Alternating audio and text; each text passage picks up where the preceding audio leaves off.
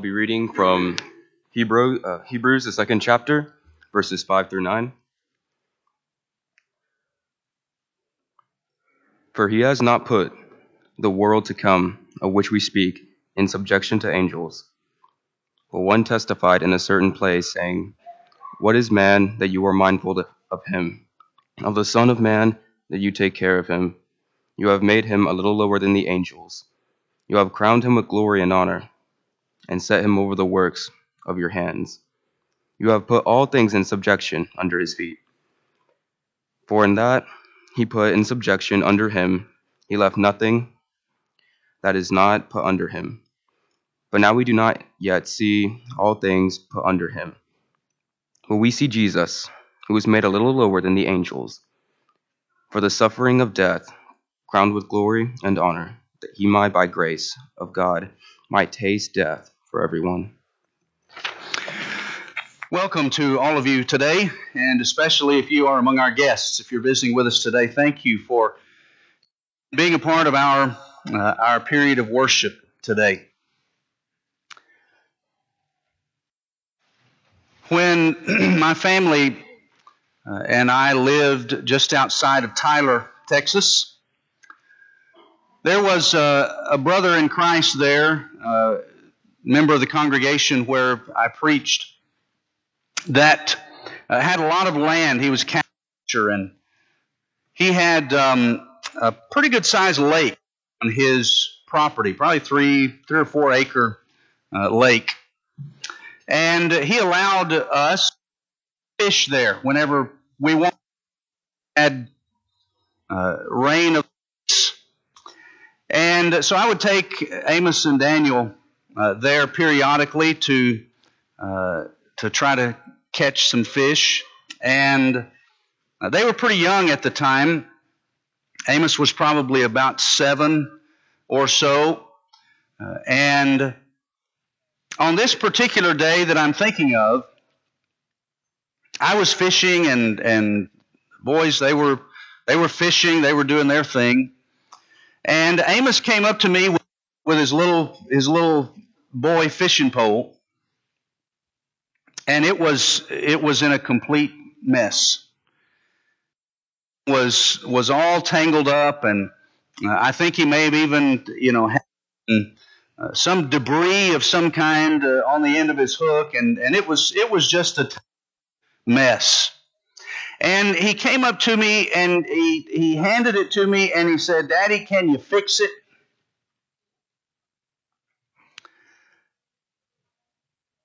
And I fixed it. And when dads fix things, or moms too for that matter, when parents fix things, they become the hero. Because when I took the fishing pole, I saw what the problem was, and it took a few minutes, worked it out, the thing was operational again, and he went off fishing just as happy as a clam. But to him, at 7, it was an insurmountable obstacle. It was something he couldn't fix. And so when I fixed it, I was the hero. At the end of Hebrews chapter 2, or really the major part of Hebrews chapter 2, we find a scenario that has some similarities to that. Certainly it's not exactly the same, but in some respects it is. It's a problem that is infinitely more tragic than a messed up fishing pole. But there's something that's messed up that needed to be fixed. And Jesus is going to be the hero, because He's going to fix what our sins messed up. We're studying the book of Hebrews, preaching through Hebrews as we work ourselves through this year.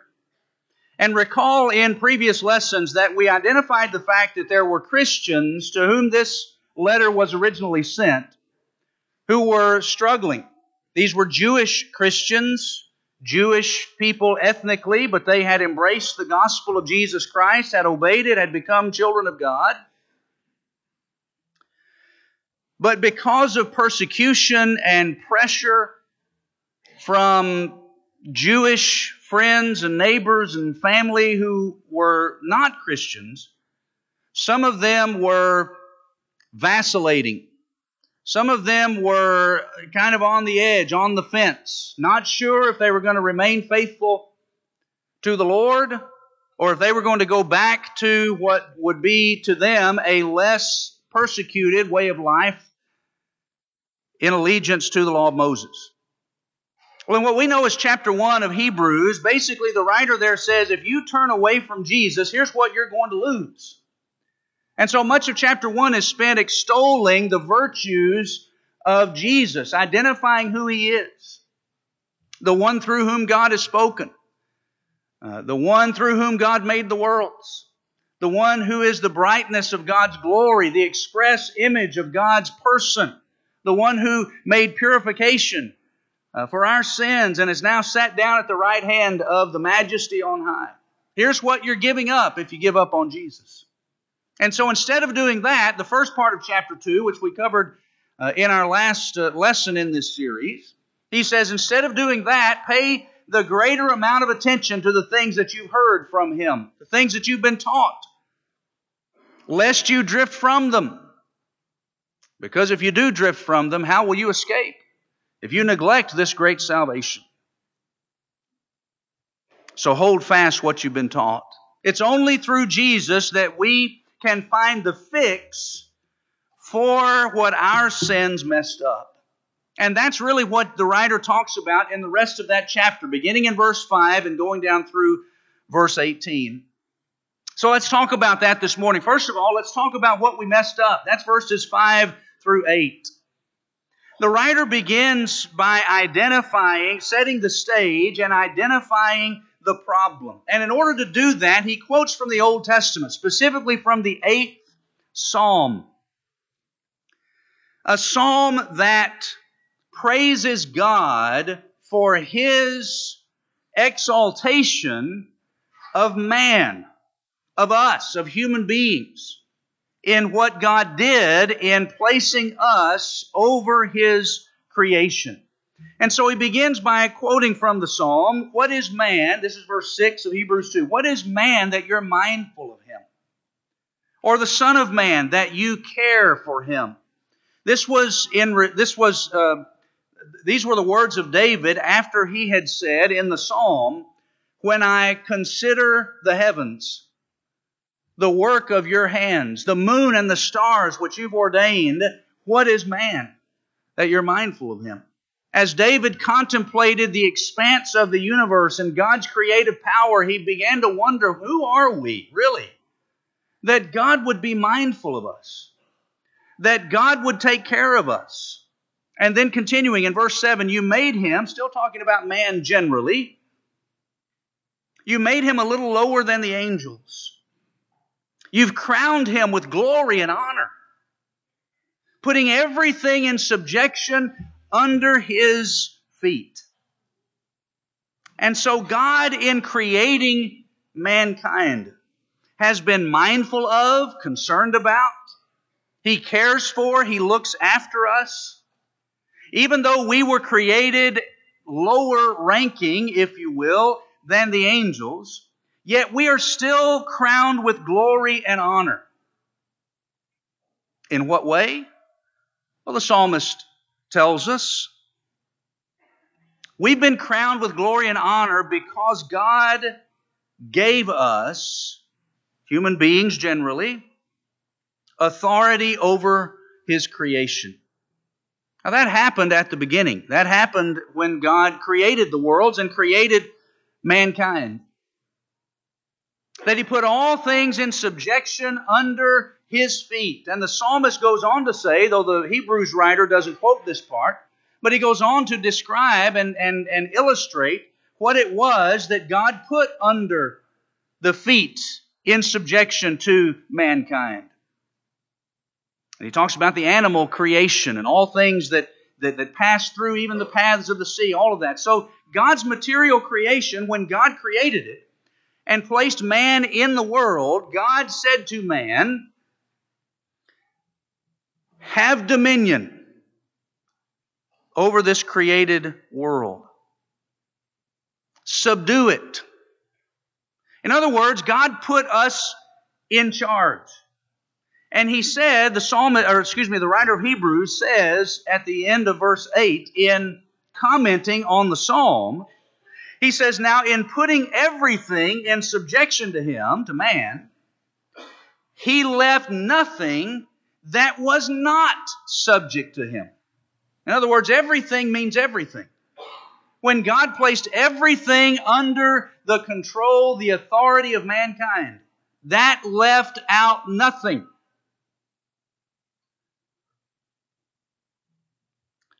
And so when God said, have dominion over the works of my hands, subdue it, Genesis 1 verse 28, that word subdue means conquer and control. You're in charge, God said to man. But then something happened. And notice how the writer of Hebrews describes it. Again, we're in verse 8. But now, he says, at the present time, we do not see everything subject to him.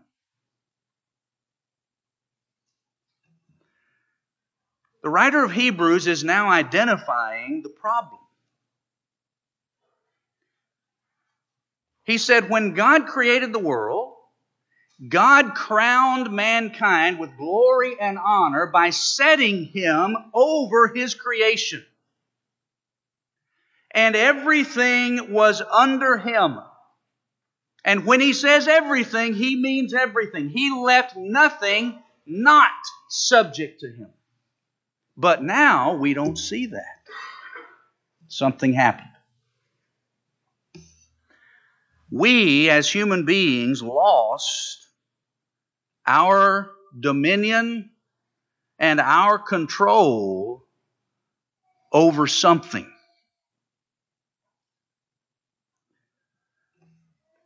What happened when sin became a reality in the world? God told Adam and Eve, if you disobey my law, if you eat of the tree that I've commanded you not to eat, you will surely die. That's what happened. That's what we messed up. Before sin became a reality, Adam and Eve in the Garden of Eden, they had access to everything that God had created, including the tree of life, the fruit of which would sustain their lives. But when they sinned, as punishment for that, they were driven from the Garden of Eden and separated from the tree of life. And what all of a sudden became a reality? Death. Do we have dominion over death today? It is appointed unto man once to die. Hebrews 9:27. If I just all of a sudden decided today, you know what? I don't like death. I don't like the concept. I don't like the process. So I'm making up my mind right now, I will never die. And if you want it in writing, I'll write it down and I'll sign it. I'm just not going to die. I'm going to live forever in this physical body for as many thousands of years as I want to live. I'm just going to do that because I've made up my mind that's what I'm going to do. Is that going to work? No, it's not going to work. Why? I don't have dominion over that. None of us do. We lost that when sin became a reality. That's what we messed up.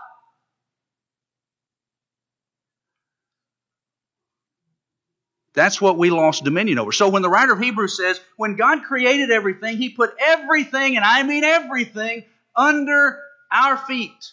Nothing was not subject to us. But now, we do not yet see all things subject to Him. And I know he's talking about death because that is the key term that is used throughout the rest of this chapter. Verse 9. Jesus, for the suffering of death. Jesus, verse 9, tasted of death for every man. Verse 14, that through death He might destroy Satan. Verse 15, that He might deliver those who through fear of death. Right? He's coming back to that throughout the rest of the chapter. So when he says, I don't see, or we don't see all things subject to Him at this time, that's what he's talking about. Adam and Eve opened that door. Romans 5, verse 12. Through one man, sin entered the world, and death by sin. That's what we messed up. There are a lot of problems associated with that the writer references in the rest of this chapter. Problems that come as a result of sin. There's the fear of death and the bondage that it brings, verse 15. The fact that we have caused offense to God and are in need of reconciliation, verse 17. That's what we broke. That's what we messed up. But thankfully, it doesn't end with that. Because in verses 9 through the end of the chapter, we read about how Jesus fixed what we messed up. And so even though right now we don't see everything in subjection to man, here's what we do see. And notice how he makes that juxtaposition in verses 8 and 9.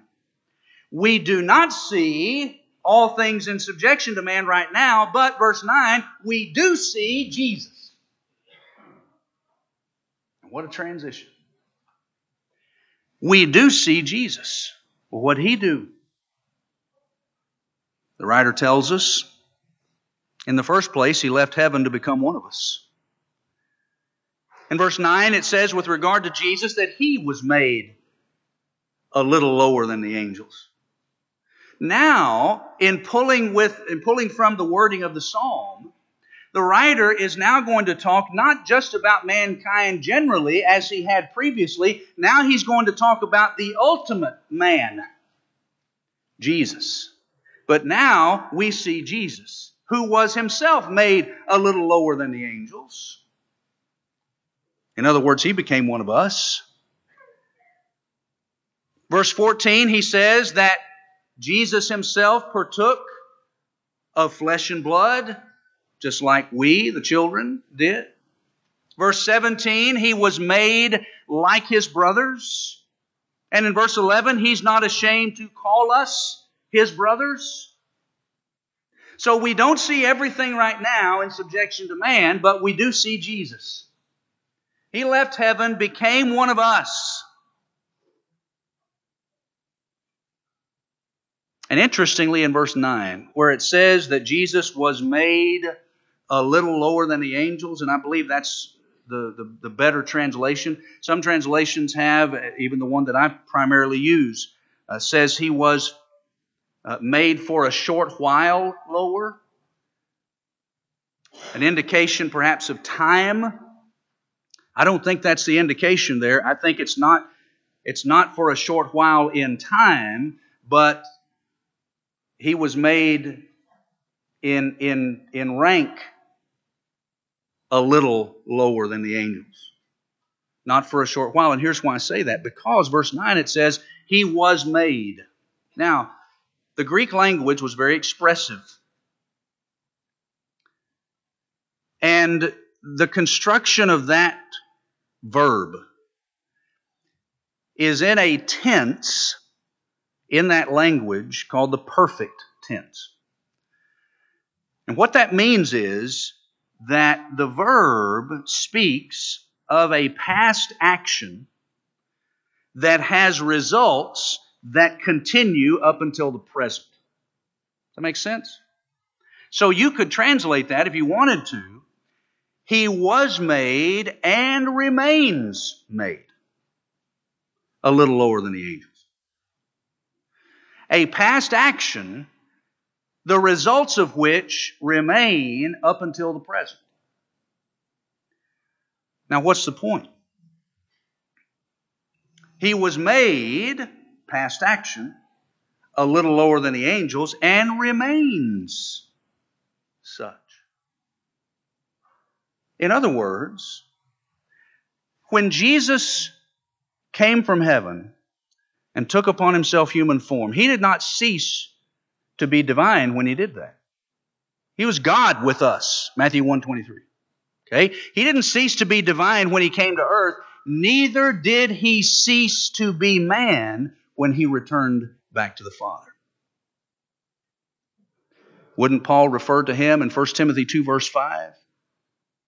As there is one mediator between God and man, himself what?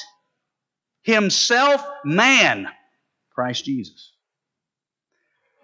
When Jesus came from heaven to identify with us and become one of us, He came to identify with us not for 33 and a half years, but from that point forward. That's why He can still be today a merciful and faithful high priest, because He retains still His human nature as much as His divine nature. That's what's incorporated in the wording of Hebrews 2 verse 9. A past action with results abiding even to the present. Jesus became one of us. With all of our imperfections, with all of our baggage, with all of our junk, Jesus was not and is not ashamed to call us His brothers and His sisters. Hebrews 2 verse 11. We don't see everything in subjection to man now, but here's what we do see. We see Jesus made a little lower than the angels, took upon Himself flesh and blood, made like His brothers, not ashamed to call us brothers, and verse 10, He suffered. He came and suffered, tasted of death for everyone, verses 9 and 10. And so as a result of His incarnation, of His taking upon Himself human form, and then His death in that form, He is crowned with glory and honor, verse 9. Human beings generally were crowned with glory and honor by giving dominion over God's creation. Jesus crowned with glory and honor because He tasted of death for every man. And in the process of doing that, He destroyed, He brought to nothing, He rendered powerless the one who has the power of death. That is Satan. Verse 14. Wait a minute. Who's got the power? Evidently He does. What the writer of Hebrews says. We don't have control over that anymore. Why? We lost it. Because we decided to give in to Him. We, humanity, through Adam and Eve specifically. So now He has that power. But with what Jesus did, He rendered that power ultimately useless. Why? How? Because through Jesus there's the power of resurrection. So He brought to nothing Him who had the power of death and released from bondage those who have lived all of their lives in fear of death. That's verse 15. Too many people are afraid to die. You know, Jesus came and lived as one of us, took upon Himself our nature, died for us, was raised from the dead and glorified back to the right hand of the Father. He did all of that for a number of reasons, but one of them was to release us from the fear of death. We don't have to be afraid to die. Why? Because He paved the way for us in His own death, making possible our resurrection from the dead. And so we should be released from the fear of death and the bondage that it brings to us. In verse 17, He made propitiation. Not a word we use a lot in common language. The idea there is that Jesus eliminated all of the impediments that alienate people from God.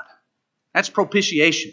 Jesus satisfied all of the demands of God's law and God's nature so that through that He removed anything and everything that stands in the way of our being in close fellowship with God. He is our merciful and faithful high priest, verse 17, who helps us in our relationship with God, verse 18.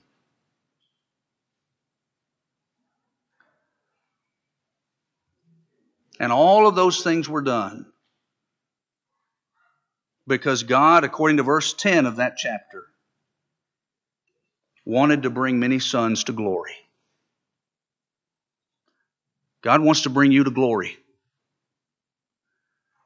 And because of that, Jesus left heaven, became one of us, made a little lower than the angels, partook of flesh and blood, made like His brothers, suffered, tasted of death for every man, now crowned with glory and honor, and through that process destroyed him that had the power of death, made propitiation for our sins. He's our faithful, merciful high priest. All of that is why Jesus deserves our respect, our honor, and our complete devotion. There is nothing that He asks of us that is too much. No one deserves the allegiance that Jesus deserves. Hear me well. Please don't misunderstand, though. No one deserves the allegiance that Jesus deserves. Not country, not civil leader, not political party. No one deserves the allegiance that Jesus deserves. Why? He's the only one that ever died for you. No civil ruler ever died for you.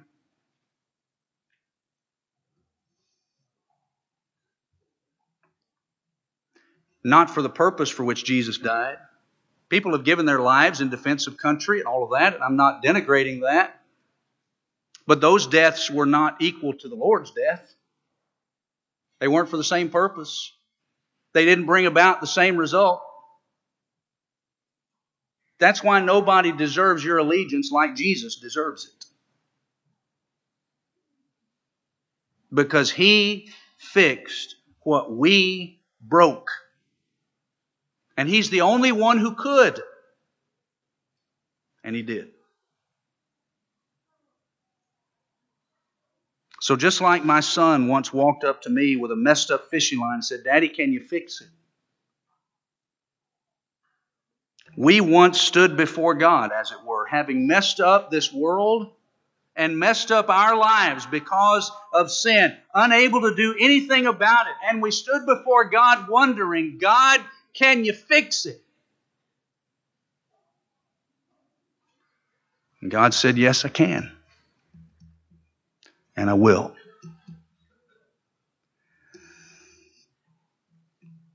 And He did. But don't let everything that Jesus did for the world mean absolutely nothing to you personally because you don't want to embrace and accept what He did. It's possible that Jesus could have died in vain for you personally if you never enjoy the blessings that His death brought to the world. Maybe you're not inside that place of spiritual safety where all spiritual blessings are located. If you're not, and you know you're not, but you don't want to stay outside of that anymore. You want what the Lord offers. Would you let us know that that's your desire today? We'd be more than happy, overjoyed, to open up the Word of God with you, to study with you, to help you understand what it is that God desires of you. What about those of us that are already Christians? Are we living life from day to day with the kind of appreciation and devotion and allegiance to Jesus Christ that He deserves? Or are we living for self? Living for yourself is a dead way to live. But living for Jesus is the only way to live. If you're not, figure out why. And whatever it is that's standing in your way, get rid of it. Because it's not worth your soul. May we pray with you today? If we may, let us know as we stand together and sing.